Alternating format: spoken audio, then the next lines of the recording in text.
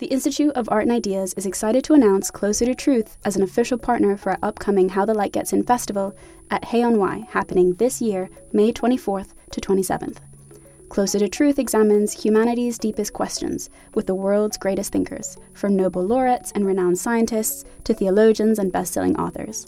For 20 years, Closer to Truth has explored the deep questions of cosmos, consciousness, and meaning. This year, host Robert Lawrence Kuhn journeys to new depths with their Philosophy of Biology season, exploring topics like evolution, race, alien intelligences, sex and gender, and much more. Get early access to full episodes from this brand new season by registering for a free membership at their website, closertotruth.com. Discover the fundamental issues of existence, engage new and diverse ways of thinking, and seek out your own answers with Closer to Truth.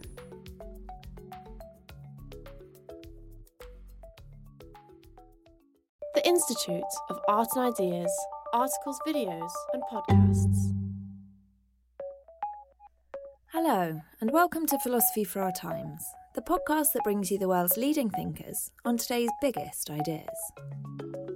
This week, we're exploring the philosophy and science behind physical objects. Are the everyday objects that surround us an illusion? Or is science trapped in a philosophical fantasy from which it needs to escape? To help us discuss the existence of things, we're joined by three leading thinkers: chemist Peter Atkins, philosopher of science James Ladyman, and novelist Joanna Kavenna. Our experience is always mediated through the self, so you never escape that. Even in the most beautiful science, there's always a perceiver doing the perceiving. There's always someone there. If you enjoy today's episode, don't forget to like and subscribe wherever you get your podcasts. Leave us a review, join the conversation on Facebook and Twitter, and head over to our website, iai.tv. Back now to our host for this week's debate, Julian Bagini. We're going to start with 3-minute opening positions, which they'll set out their broad stalls. With the very broad question, are everyday objects around us illusory? Peter? I tend to take an extreme view, which I will attempt to defend against all opposition throughout this debate. If there is any opposition, of course, it might be accepted immediately. It's up to you to judge whether I'm actually pretending to adopt this or whether I really believe it, or whether I'm really pretending to pretend, etc. I'm going to take the view that ultimate reality is mathematics. That everything that there is somehow or other, and I will have to explore what I mean by somehow or other, simply a kind of realization of mathematics. And I think the clue to why I think that is that mathematics is such an important component of our description of physical reality. It's extraordinary that mathematics proves to be the language, turns out to be the language of discovery and comprehension, if you like, in the physical sciences. Why does mathematics suit so well the physical reality that we seem to encounter? And there are all sorts of analogies between physical reality and mathematics. I mean, think of the integers. Once you've got the integers, as Kronecker said, the rest is doing things. Mathematics is doing things to the integers that they weren't intended to in the first place. And out of that springs the whole of the construct of mathematics and all its elaborate forms. But where do the integers come from? They come from the empty set and sets that contain the empty set and so on. So you can build up an idea of the integers from absolutely nothing. And this world, of course, sprang from absolutely nothing. So there are deep analogies, I think, between the emergence of this elaborate world and the emergence of an elaborate mathematical structure. But then somehow or other, and maybe this will unfold in the course of our discussion, we've got to find out what it means for tangible objects to be manifestations of mathematical entities. Thank you. There's a lot to unpick there. I hope we get to unpick at least some of it. James. Right, so I want to begin by saying that there are some things that we can see which aren't real, and some things that are real that we can't see. I think both those statements are pretty obvious, but just give you an example.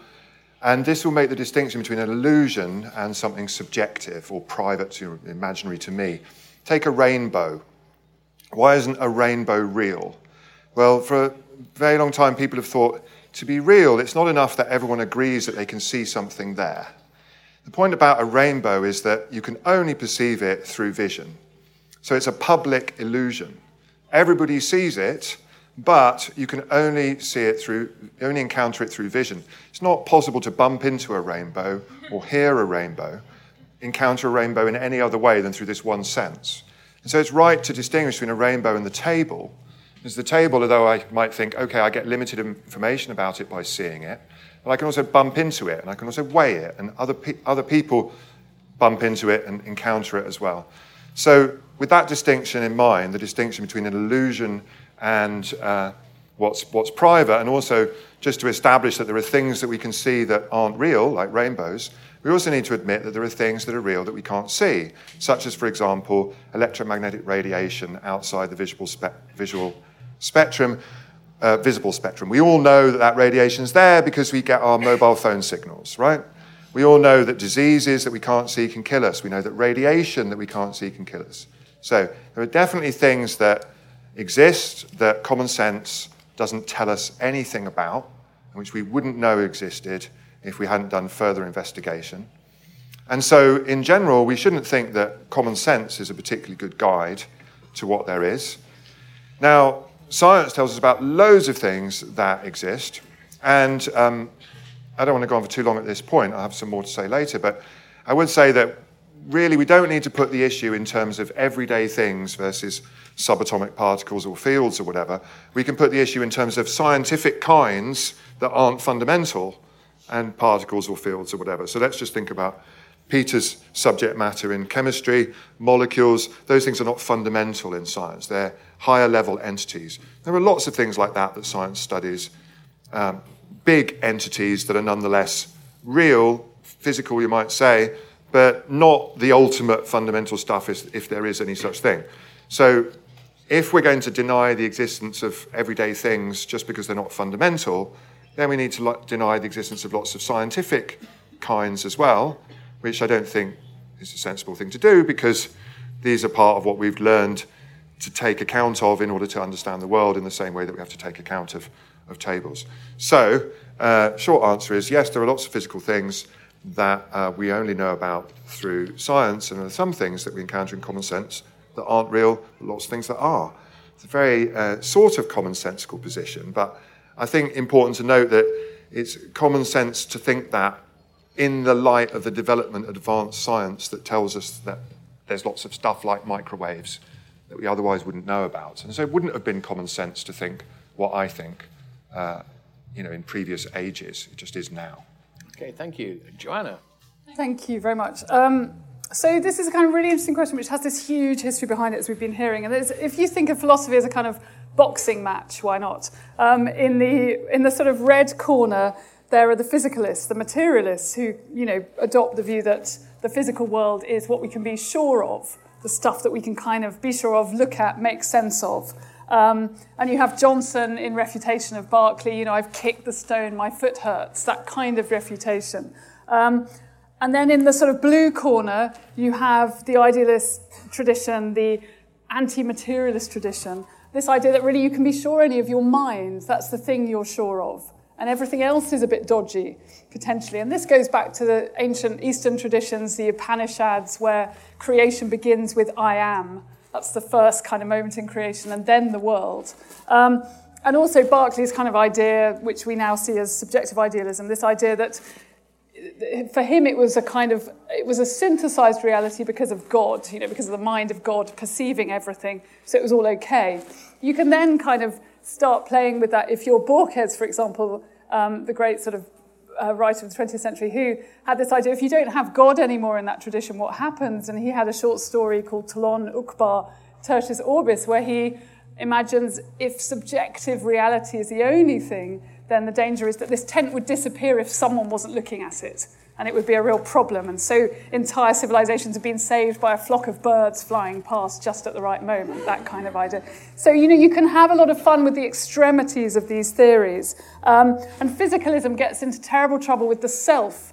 This problem, because you can't find a physical thing called the self, it doesn't exist, and you get the sort of arch-physicalist view that the self is an illusion, which leads to that wonderfully mad sentence, I myself believe there is no self, which causes all sorts of fascinating problems of how a non-existent self can refute its own reality. So I think it's a really fascinating question. At the risk of sounding like I want to stop the boxing match, which is, I don't at all, asking the pugilists to be friends, I think there's also one further point that I'd like to make about this. Irrespective of whether we're going to arrive at a sense of the truth of everything now at this moment, which I fear we may not, there is this possibly a fact that we might all accept, which is that we're all having a subjective experience. We're all here as a unique human seeing the world. And so our experience is always mediated through the self. So you never escape that. Even in the most beautiful science, there's always a perceiver doing the perceiving. There's always someone there. And that's kind of the sort of interim position I'd like to take. Thank you. Thanks so much for those to get kicked off. I want to go back to something James said, because, Joanna's comments there, about the idea of the self and somehow the self disappears in a purely physicalist kind of understanding of things. And, of course, but lots of other things do. And I just suppose the problem I've got here is, we talk about what's real or what exists. But isn't that a bit too crude? Isn't it a matter of in what sense things are real, in what sense they exist? Because, James, you said a rainbow isn't real, but isn't there a sense in which it is real? It's real as a phenomenon that occurs. It's sure, it only occurs for certain creatures in a certain position with certain sense perception. But then, that's true of any kind of experience. Any kind of subjective experience is, only exists with a certain kind of creature there with a certain perception. Would we not want to say those things are nonetheless real in a way, that they do exist? If you like, but I still think the distinction stands between a real physical object and a rainbow. So, you might as well say Santa Claus is real because everyone talks about him, so there's a phenomenon. But it's not particularly helpful when someone's asking, is Santa Claus real? If your first answer is yes, because they're going to think Santa Claus is a person. So a physical, a body, a human organism, whichever, right? So I think you want to make the distinction between physical objects and perceptions, because not all of our perceptions are veridical. But the refraction responsible for the rainbow itself occurs even in the absence of the perceiver.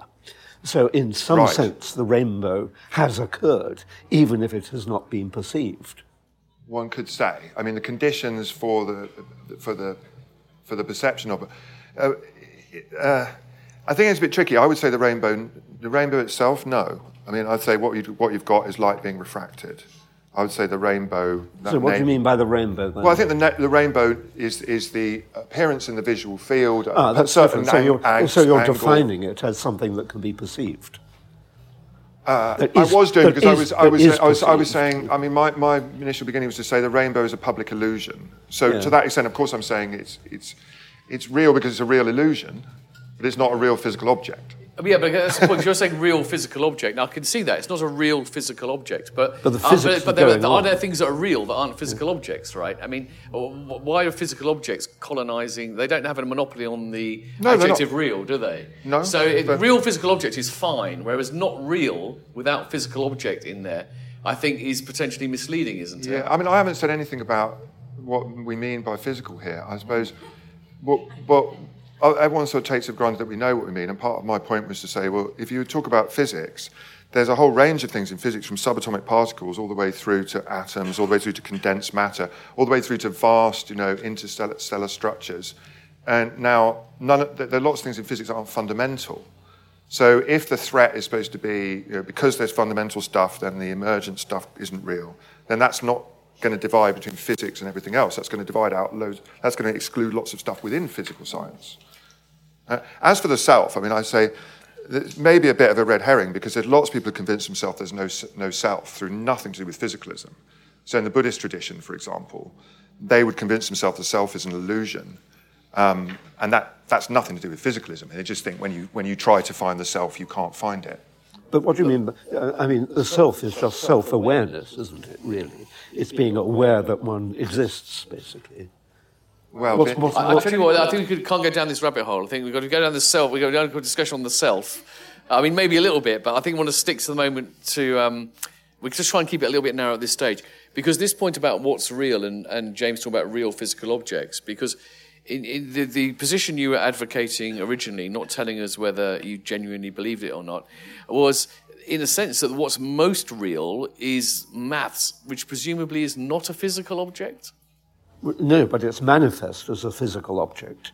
And that's the difference, really. Somehow or other, mathematics underlies everything there is and manifests itself as entities. And I suppose you have to step back a little bit and say, well, what are sensations? And I think all sensations are touch. In the sense, obviously, touch itself is touch. But listening, hearing, is also touch of molecules on the diaphragm of the ear. Sight, in a sense, is touch, because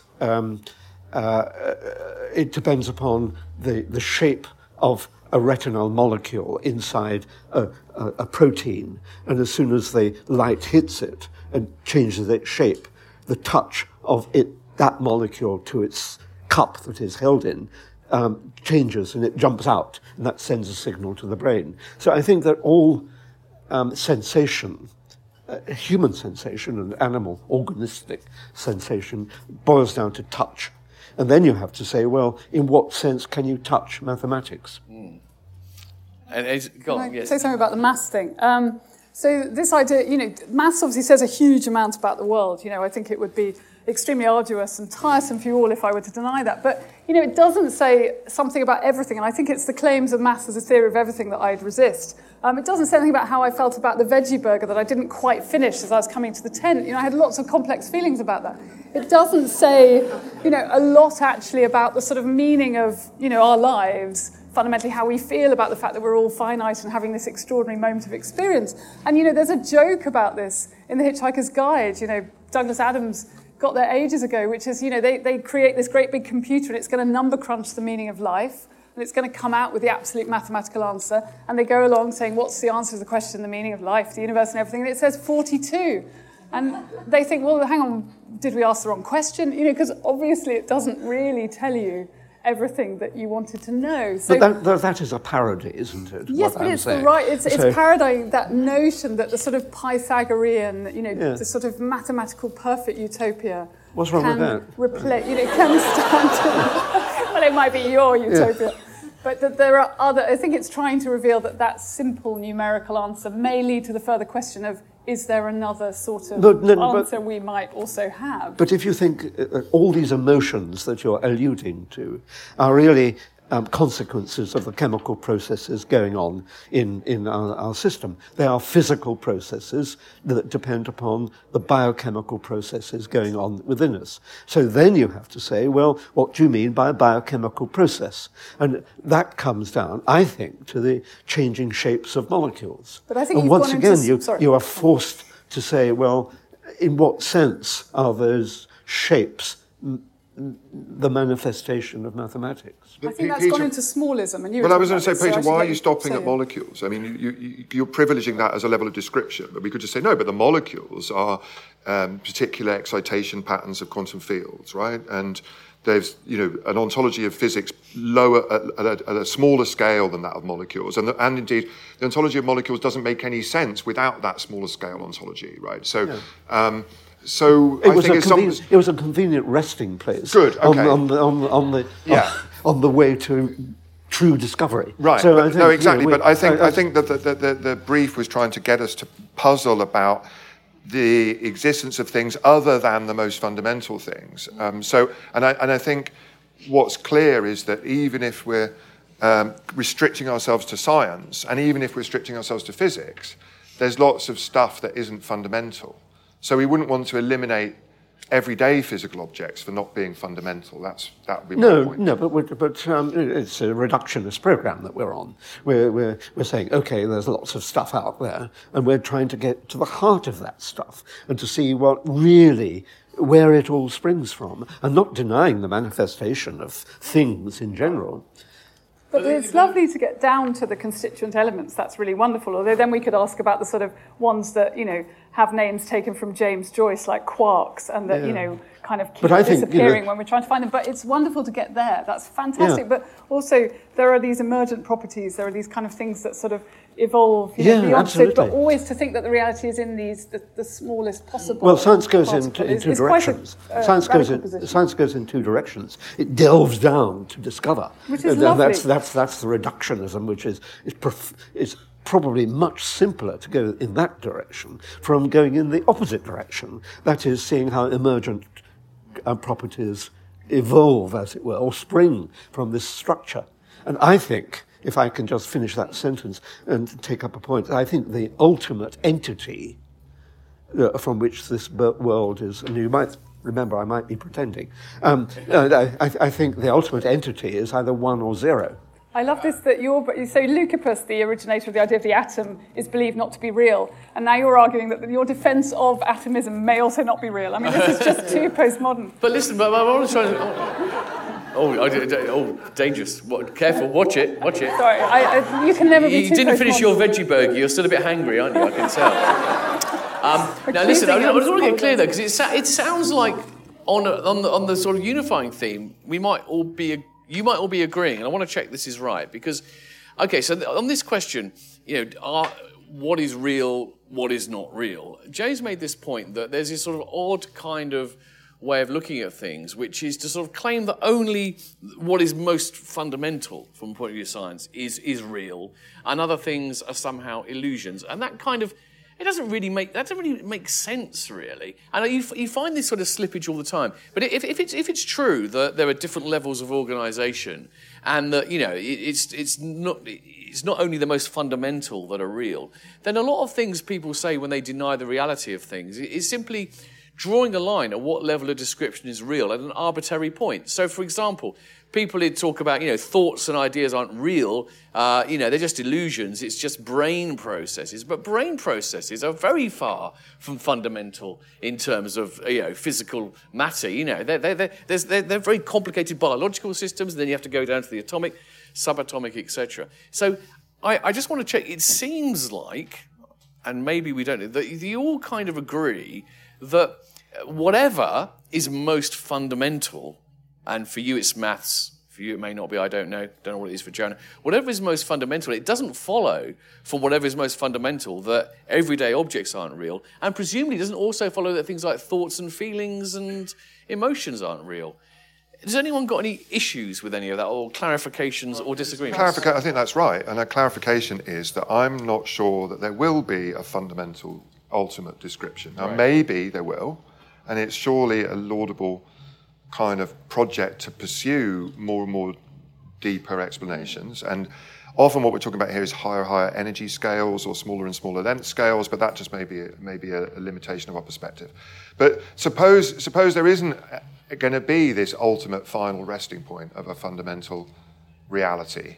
Then what we've got is just what we had to start with, which is just like you said, lots of things at lots of different scales, and that's it. That's what there is. Yeah. And how depressing that is. Sorry? How depressing that would be. Why is it depressing? What? Well, because you want there to be more to all of this than all of this. Yeah, absolutely. Why not? Dare I say it, that's a rather emotional view. I don't mind.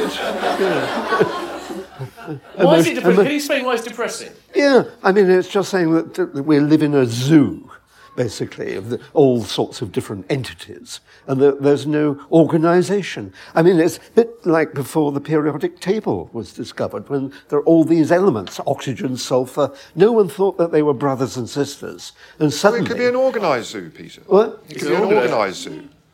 Well, I mean, it is an organised zoo because we understand lots of things about the interrelationships between these entities, right? So, yeah, exactly. But that was because we understand how the properties of the elements spring from the properties of the atoms of the nuclei. Exactly, but we still understand that even if we don't find a fundamental level. I mean, if we understand chemistry in terms of electromagnetism, right, and the formation of bonds in terms of energy and the Coulomb force, we still have that understanding, whatever future science comes up with. It's incomplete, though, isn't it?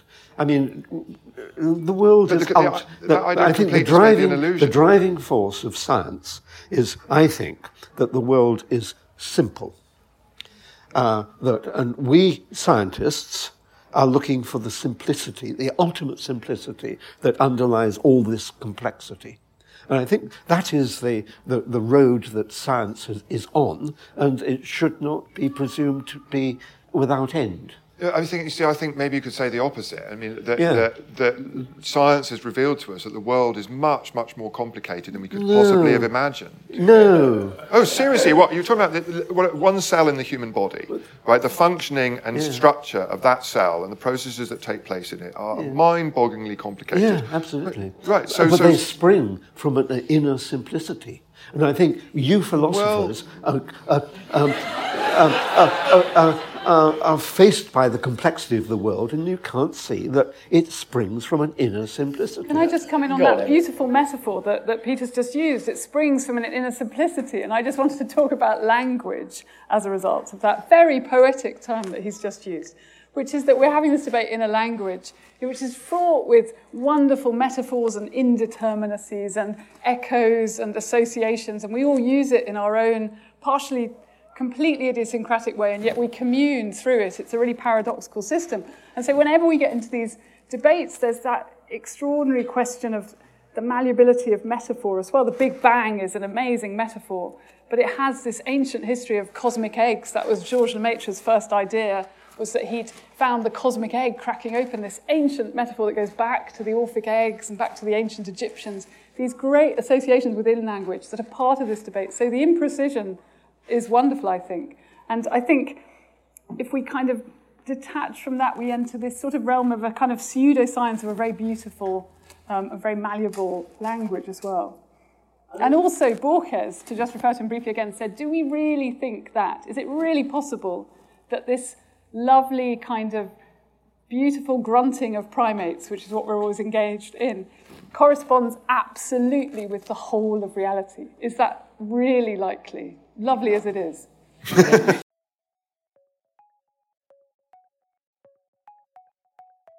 Do you want to hear more from the world's leading thinkers?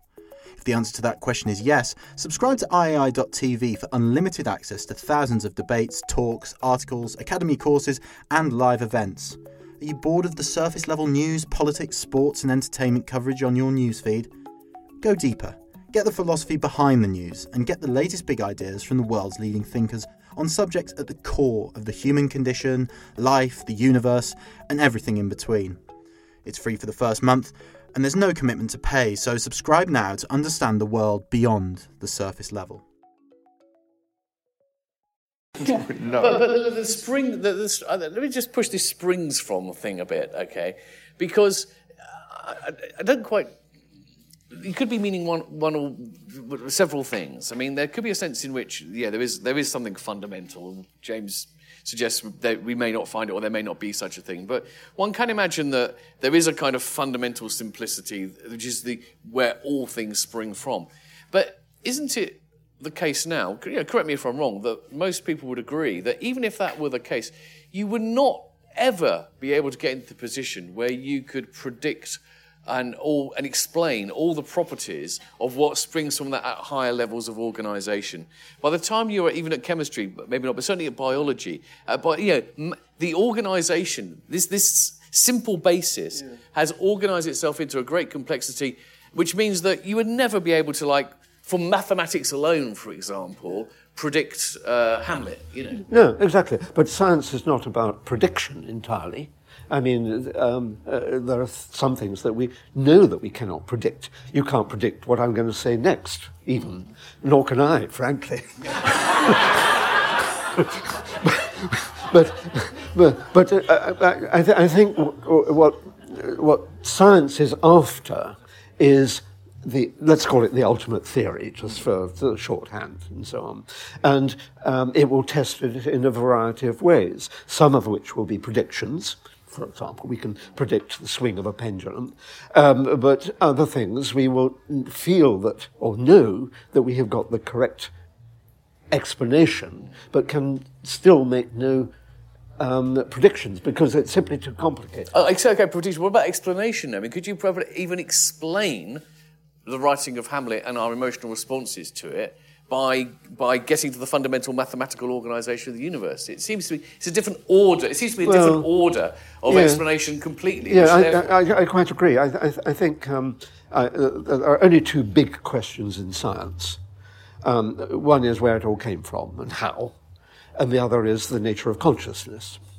And I think the nature of consciousness will be explored by simulation, that we will build computers of ever-increasing sophistication, perhaps quantum computers, and who knows, they might be digital, that once we have built them, we will be able to analyse the nature of consciousness more than we can using human brains at the moment.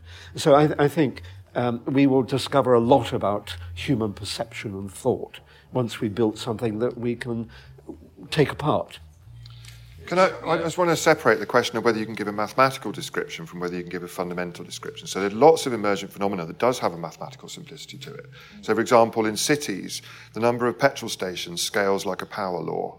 The income distribution, income inequality goes like a power law. There are mathematical relationships all over the place, and you would find that if you analysed Hamlet, it would have a very high degree of complexity you could measure mathematically by looking at the amount of vocabulary used. So you could quantify that. That's a separate issue from whether you could give an ultimate explanation of it, right? Those are two different things. So we won't want to confuse them.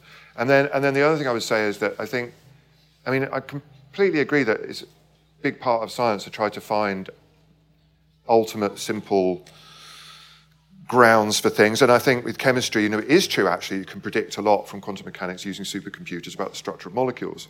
But I would say science is also interested in describing just at a particular level or scale of description, there are still questions that you just want to know the answer to. And, you might want to know, for example, whether there's a planet that's, got liquid water on it. And that's a scientific question. It's not a question about ultimate reality. And I would sort of disagree that really there's where did it all come from? I'm still quite interested in where it's all going. Well, we can't do much about that. What do you mean by that? Where it's all going? Well, there's an obsession with origins, but it's no less important for us as human beings to understand the future. In fact, you might say more. So to describe science as something that's really about explaining where everything comes from is a bit tendentious. I mean, science is, cosmology is equally much about the future of the universe as about the past of the universe. And for us as human beings, I would say, of course there's more to science than prediction, but for most people, the value of science in the end is that it enables them to manipulate and predict and control the future rather than the past. Yeah. I'll come back to you in a minute, Joanna, but on this mathematics point, you made this distinction about, fundamental, an account and kind of descriptions, and you sort of like power laws with, petrol stations, etc., etc. It just does seem to me that aren't we in danger, maybe this is true as well, that because it seems mathematics is hugely powerful, we can always find a mathematical kind of formula to sort of describe what's going on, that we kind of tricked into thinking that maths is somehow the reason why it's that way. The reason why there are these distribution of petrol stations in a city, for example, can only be understood if you understand something about use of cars, fuel efficiency, lots of things which are not mathematical. The fact that you can then, find a mathematical formula that will kind of accurately describe it is not the same as, therefore, explaining why it's the case. Is that but right? a lot of science, almost all science, begins by identifying patterns. And this correlation of the distribution of X in a field of Y is interesting pattern. But then you have to look for the reasons for it, and those you find in economics and anthropology and all the other things. Can I just say, so when you talk about that, it's very interesting, you say science establishes patterns, then you look. And so that's interesting that there's a kind of, there's a slippage, there's a person who's establishing the patterns, who is the scientist. Yeah. And that was the kind of point I was just trying to insert at the beginning, that, that the kind of notion, this sort of thing we're talking about, that there's a realm that exists beyond. We can divide it very clearly. There's mind, matter over there. I'm over here looking at that. That's my subjective perception, is that. And so the scientist who analyses and assesses in this wonderful creative way is a mortal human with suppositions, looking at that thing, analysing, can produce amazing deductions. Yes. But there's a subjective process, and we know that it can be very cultural. We know, for example, Pythagoras, he has good numbers and bad numbers, and guess what? The bad numbers are women. They're feminine, that sort of thing. Yeah. We have these incredible, and that's a theory of the absolute perfectibility of maths. That's the theory that maths is beyond the human, in fact, but it has that cultural supposition behind it. Pythagoras' theorem is transcultural because it's found by the Chinese and the Indians as well as the Greeks. That's very eerie, isn't it? That these theories. Well, you could say it's eerie. You could say it's kind of reassuring. I mean, it's like human beings working out the phases of the moon, and it doesn't matter where you are on the Earth. You're gonna work those things out. So that would be yes, but could that also be proof of these kind of fascinating communities of human consciousness, or is it always proof of? Well, I think it's very important you said community, because I don't think we want to get the impression that science is done by individual scientists, although it once was to some extent. Communities of individual scientists. Yes, absolutely. But I think the community bit is really essential. But we shouldn't confuse the procedures by which discoveries are made, which is what you're currently talking about, from what they finally discover. And I think there is a difference there. I mean, I think when people come to a talk with a subject like this, they'll have in mind things they've seen on YouTube maybe or read in various books, things like this Donald Hoffman type stuff, that actually, what science has really shown us, and people know this for a long time, is, because there's this difference between what we perceive and, what's going on at the more fundamental level, whatever you call it, that it does kind of follow that in some way we live in a world which is an illusion. It's things only seem to us the way they are because of the particular user interface we have, which is the sort of Donald Hoffman kind of term. I just wanted to know what do you make of that? Is there something to that? That there is a sense in which we do have to accept the fact that, in a sense, everything is an illusion. Really, because nothing is really like the way it seems. There's a fundamental gap. If I were to stick to my guns and talk about the nature of ultimate reality being mathematics, I would have to agree that everything was an illusion. But let's look into that. And in a way, Heisenberg's uncertainty principle plays a role in this aspect of it. Because we look around, we're brought up in this very complex milieu where we think that we can talk about where particles are and where they're going and at what velocities and so on. What the uncertainty principle did when it was introduced into quantum theory was to say, you're deluded. You think, and there are people like Einstein and Bohr who could never get their heads around this, big as their heads were.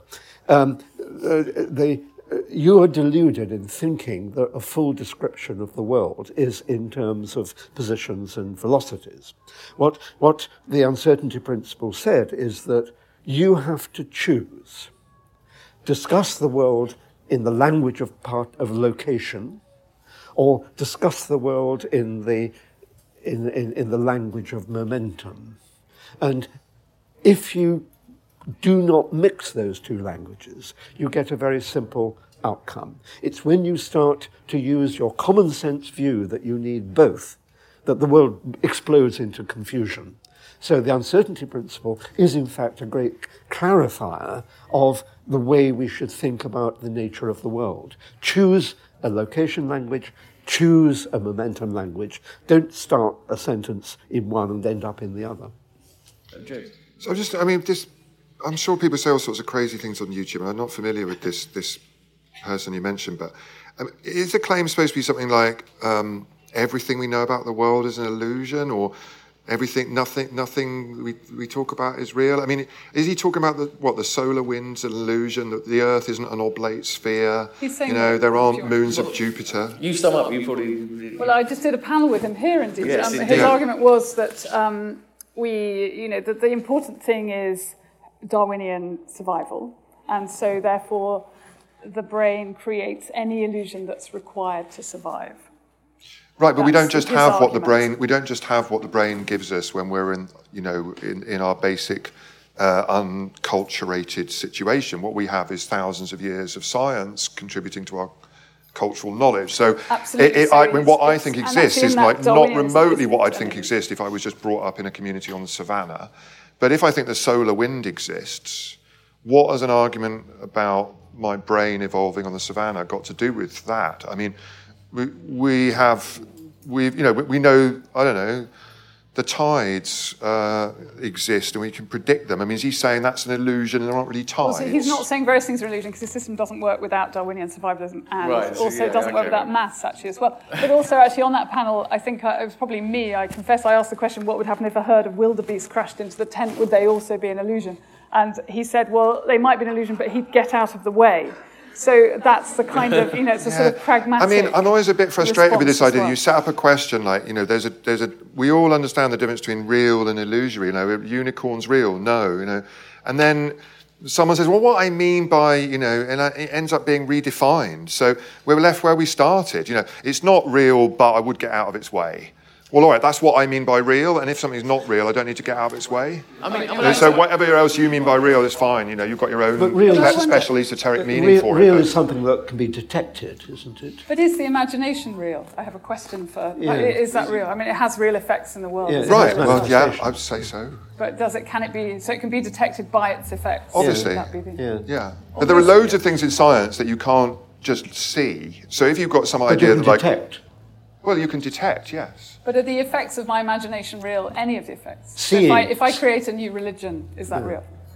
If I imagine a new sort of super god and tell... I'm sorry, maybe there's something I'm missing about the question, but I can't really understand why anyone would question that human beings have a faculty of imagination. But would the things that they imagine, the conjurings, do they then enter into another realm? So the real imagination can conjure things that we would then dismiss from the realm of general reality, or is something once thought part of our reality in some way? Well, often, but I mean, a lot of the things that I think don't become part of reality, but but some of them get taken up by some people. So if your idea's a good one, then, or maybe a bad one, but some ideas definitely take on a life of their own beyond the individual that generates them. And I would say the imagination is something that's produced in the context of culture. So it doesn't make sense. I mean, you have your individual imagination, but it's the individual of an imagination of someone who's been brought up in a culture. Yes, and using a language to formulate their ideas. Yeah. No, so before we open up, I just want to ask one more question, which is that, one thing I find, it's maybe just speculative, and psychological speculation may not be a good thing to do in this context, but clearly a lot of people are they're attracted and intrigued by this idea that somehow the physical world is an illusion. It's not just that they're persuaded that it isn't real purely by the logic of the argument. There's something kind of like attractive about it. I don't know. I just wondered if you sort of have any ideas about why is that? And Joanna, you're a novelist and everything. I think there are quite a lot of people, for example, who see the kind of materialistic worldview as somehow, I don't know, demeaning of our humanity, restricting of our imagination. It doesn't make these things possible. And they kind of want to deny this sort of like materialistic worldview because they think that if it's too restrictive. It sort of restricts human possibilities and so forth. But you're a novelist. Do you have any? Are you threatened by scientific materialism? But I think you could also turn it the other way. Did scientific materialism say that the other thing was itself non-valid? I think that's the question. If you start with materialism saying that, imaginings are not part of, the general kind of stuff that we're involved in, then I guess you'd get the sort of the reaction. So I don't know where the argument would begin with that. So I really think we need to move beyond this argument. I mean, I would say that there's nothing in a properly scientific attitude that would make you deny the existence or importance of the things that we take to be important. Yeah. Emotions and experiences. I mean, there's nothing but properly scientific attitude that says those things don't exist. Thanks for listening to this week's episode of Philosophy for Our Times. Remember to like, subscribe and review wherever you listen. Tune in next week for more big ideas from the world's leading thinkers.